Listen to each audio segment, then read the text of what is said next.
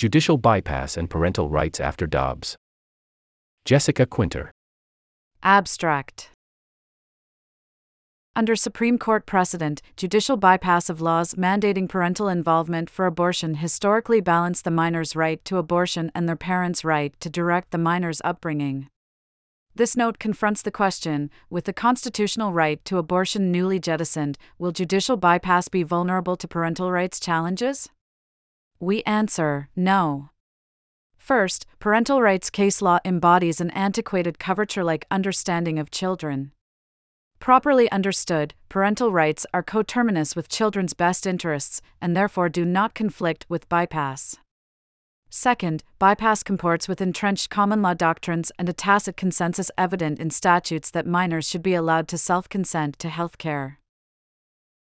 Authors: Jessica Quinter, Yale Law School, JD Expected 2023, Princeton University, AB 2018.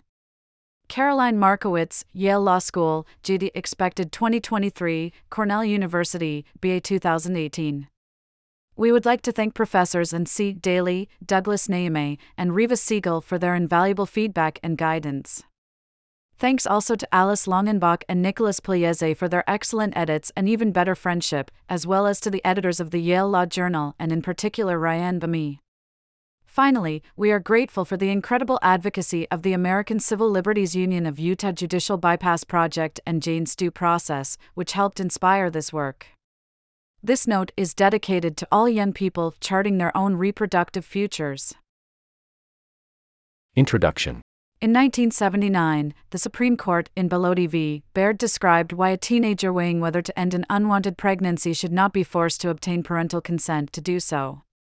Here are a few situations in which denying a minor the right to make an important decision will have consequences so grave and indelible. 1. Beginning with this case, the court has held that because children enjoy a constitutional right to abortion similar to that of adults, a state can not lawfully authorize an absolute parental veto over the decision of a minor to terminate her pregnancy. 2. The court reasoned that while it is appropriate to encourage a child to consult their parent when deciding whether to have an abortion, a state's parental notice and consent, collectively, parental involvement requirements must not unduly burden the minor's right to seek an abortion. 3. As a constitutional requirement, therefore, state laws mandating parental involvement in a minor's abortion decision had to provide a means by which that minor can go before a judge, prove they are mature enough to make the abortion decision on their own or that doing so would be in their best interests, and then be authorized to act without parental consultation or consent. 4. This regime, judicial bypass, 5, of parental involvement laws, was constitutionally mandated because all people, minors and adults, had a right to abortion under the 14th Amendment, as established in Roe v. Wade. 6. But on July 24, 2022, the Supreme Court overturned Roe and its progeny in a bitterly controversial opinion, explaining that, in its view, the Constitution makes no reference to abortion, and no such right is implicitly protected by any constitutional provision. 7. Given this shift in the court's abortion jurisprudence, what happens to the constitutionality of an absolute parental veto on a minor's ability to have an abortion? Is a minor simply left to bear the grave and indelible consequences of an unwanted pregnancy because their parent says they must?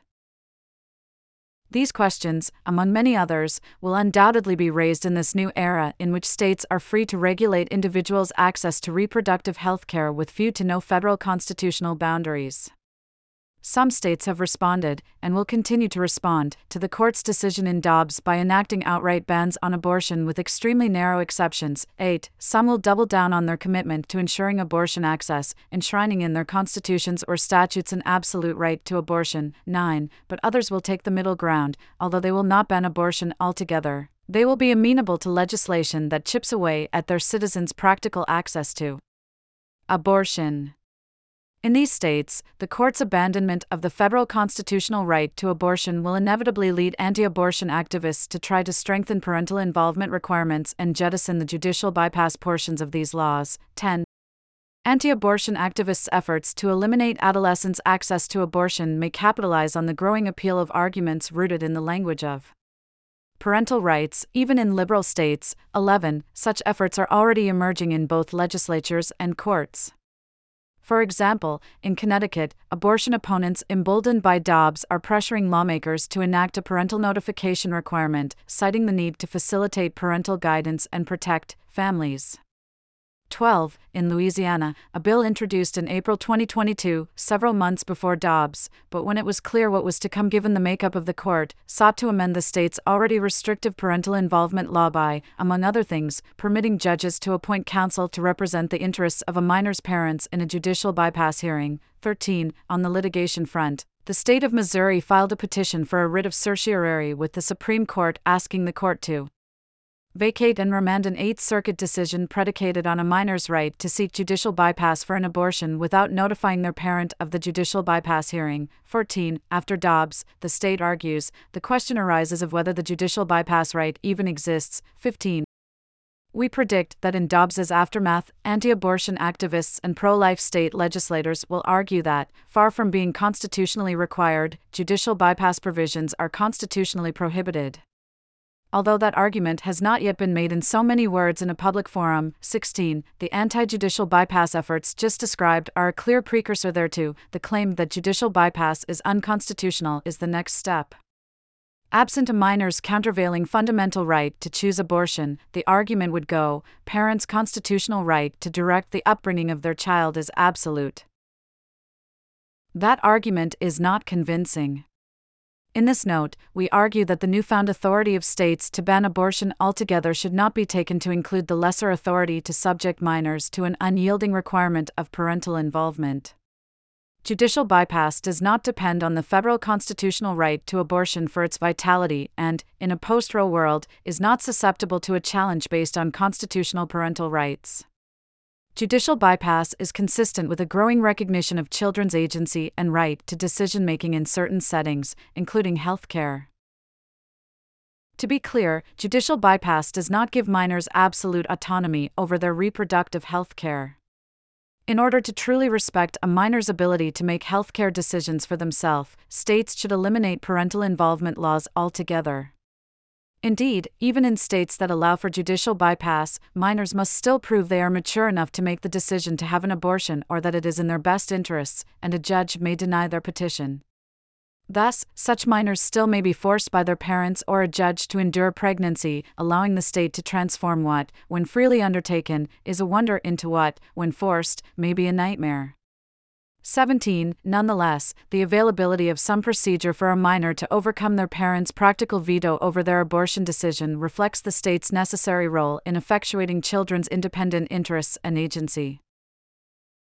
In Part 1, we briefly explained the development of parental involvement laws and the court's precedents holding that judicial bypass is a constitutionally mandated procedure. We then proceed to answer two questions. First, after the overturning of Roe and consequent elimination of a federal constitutional right to abortion, is judicial bypass vulnerable to a legal challenge on constitutional parental rights grounds? In Part 2, we argue that it is not. As scholars have argued in increasing numbers, the view of parental rights as entailing absolute authority to make decisions on behalf of one's child, embodied in an outdated reading of the court's jurisprudence on parental rights, relies on a coverture-style view of children as property. This framing devalues children's rights and autonomy. Under the proper understanding, parental rights instead derive from and are coterminous with children's welfare. Accordingly, when a parent's wishes come into conflict with their child's own expression of the child's interests, the state's deference to parental rights loses its foundation. Under this articulation, judicial bypass is a logical, permissible, and necessary, though limited, intervention into the family in the interest of respecting a child's agency. It is an intervention that generally presumes and accepts parental involvement in children's lives, but allows a child to assert their own safety and security interests as well. Part 2 thus anticipates a legal challenge to judicial bypass and cuts it off at the pass. In Part 3, we turn to the second question: absent the constitutional right to abortion, is judicial bypass an aberration unmoored from our legal tradition, one that existed only because of the constitutional right to abortion? We argue that judicial bypass fits easily into common law traditions of the so-called mature minor doctrine and the right to bodily integrity. Judicial bypass is also not anomalous in state statutory law. There is a deeply rooted and growing consensus among state legislatures that some minors are mature enough to consent to medical care and that some health care is important enough that parents should not be able to prevent their children from accessing it. The numerous state laws allowing some minors to consent to some medical care strongly supports the ongoing legality of judicial bypass. Finally, we conclude in Part 4 with policy suggestions for the judicial bypass of a new era. We derive our recommendations from the existing body of appellate judicial bypass cases from state courts across the country and from literature on the functionality of the bypass process. Judicial bypass is not a perfect answer to the problem of minors being deprived the dignity, autonomy, and control that comes with being able to make decisions about their reproductive futures independently. But at the very least, judicial bypass is an important procedure that gives minors a greater ability to make healthcare decisions with lifelong implications. States should not be convinced, by litigation or by policy, to do away with the judicial bypass provisions of their parental involvement laws simply because Roe has been overturned. Indeed, judicial bypass procedures are a necessary and legally sound provision of any parental involvement law. Page 1 of 62. 1908. Jessica Quinter and Carolinemarkowitz. Judicial Bypass and Parental Rights A for Dobbs. Abstract. Under Supreme Court precedent, judicial bypass of laws mandating parental involvement for abortion historically balanced the minor's right to abortion and their parents' right to direct the minor's upbringing. This note confronts the question, with the constitutional right to abortion newly jettisoned, will judicial bypass be vulnerable to parental rights challenges? We answer, no. First, parental rights case law embodies an antiquated coverture-like understanding of children. Properly understood, parental rights are coterminous with children's best interests, and therefore do not conflict with bypass. Second, bypass comports with entrenched common law doctrines and a tacit consensus evident in statutes that minors should be allowed to self-consent to health care. Authors: Jessica Quinter, Yale Law School, JD Expected 2023, Princeton University, AB. 2018, Caroline Markowitz, Yale Law School, JD Expected 2023, Cornell University, BA 2018. We would like to thank Professors N.C. Daly, Douglas Naime, and Riva Siegel for their invaluable feedback and guidance. Thanks also to Alice Longenbach and Nicholas Pugliese for their excellent edits and even better friendship, as well as to the editors of the Yale Law Journal and in particular Ryan Bami. Finally, we are grateful for the incredible advocacy of the American Civil Liberties Union of Utah Judicial Bypass Project and Jane's Due Process, which helped inspire this work. This note is dedicated to all young people charting their own reproductive futures.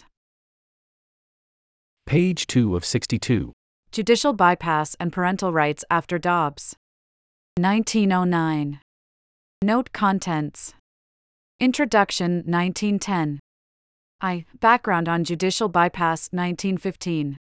2. A Parental Rights Challenge to Judicial Bypass? 1920. The Court's Parental Rights Jurisprudence 1921. B. Conceptualizing the Family 1926. C. Limiting Parental Rights 1930. 1. Support in the Court's Jurisprudence 1931. 2. Tiers of Review for State Action Intruding on Parental Rights 1935. 3. Judicial Bypass is Still on Solid Doctrinal Ground 1940. The Mature Minor Doctrine 1941. 1. The Mature Minor Doctrine and Existing Judicial Bypass Procedures 1947. 2. The Mature Minor Doctrine should be read broadly 1951. B. State Statutory Norms 1955. 4. Policy Suggestions 1959. Conclusion 1968. Page 3 of 62. The Yale Law Journal 132:1908-2023. 1910. Introduction. In 1979, the Supreme Court in Bellotti v. Baird described why a teenager weighing whether to end an unwanted pregnancy should not be forced to obtain parental consent to do so. Here are a few situations in which denying a minor the right to make an important decision will have consequences so grave and indelible. 1. Beginning with this case, the court has held that because children enjoy a constitutional right to abortion similar to that of adults, a state can not lawfully authorize an absolute parental veto over the decision of a minor to terminate her pregnancy. 2. The court reasoned that while it is appropriate to encourage a child to consult their parent when deciding whether to have an abortion, a state's parental notice and consent, collectively, parental involvement requirements must not unduly burden the minor's right to seek an abortion. 3. As a constitutional requirement, therefore, state laws mandating parental involvement in a minor's abortion decision had to provide a means by which that minor can go before a judge, prove they are mature enough to make the abortion decision on their own or that doing so would be in their best interests, and then be authorized to act without parental consultation or consent. 4. This regime, Judicial Bypass 5. Of parental involvement laws, was constitutionally mandated because all people, minors and adults, had a right to abortion under the 14th Amendment, as established in Roe v. Wade. 6. But on July 24, 2022, the Supreme Court overturned Roe and its progeny in a bitterly controversial opinion, explaining that, in its view, the Constitution makes no reference to abortion, and no such right is implicitly protected by any constitutional provision. 7. Given this shift in the court's abortion jurisprudence, what happens to the constitutionality of an absolute parental veto on a minor's ability to have an abortion? Is a minor simply left to bear the grave and indelible consequences of an unwanted pregnancy because their parent says they must? These questions, among many others, will undoubtedly be raised in this new era in which states are free to regulate individuals' access to reproductive health. 1. Bellotti v. Baird, 443 U.S. 622, 642, 1979. 2. Ideat 639, citing Planned Parenthood of St. M.O.V. Danforth, 428 U.S. 52, 74, 1976. 3. Ideat 640-43. 4. Ideat 643-44. 5. Some states, most notably Florida, refer to the same process as judicial waiver. See example. FLA, Stat. Section 390.01114, 6, 2022. For ease of reference, we will use the phrase judicial bypass throughout.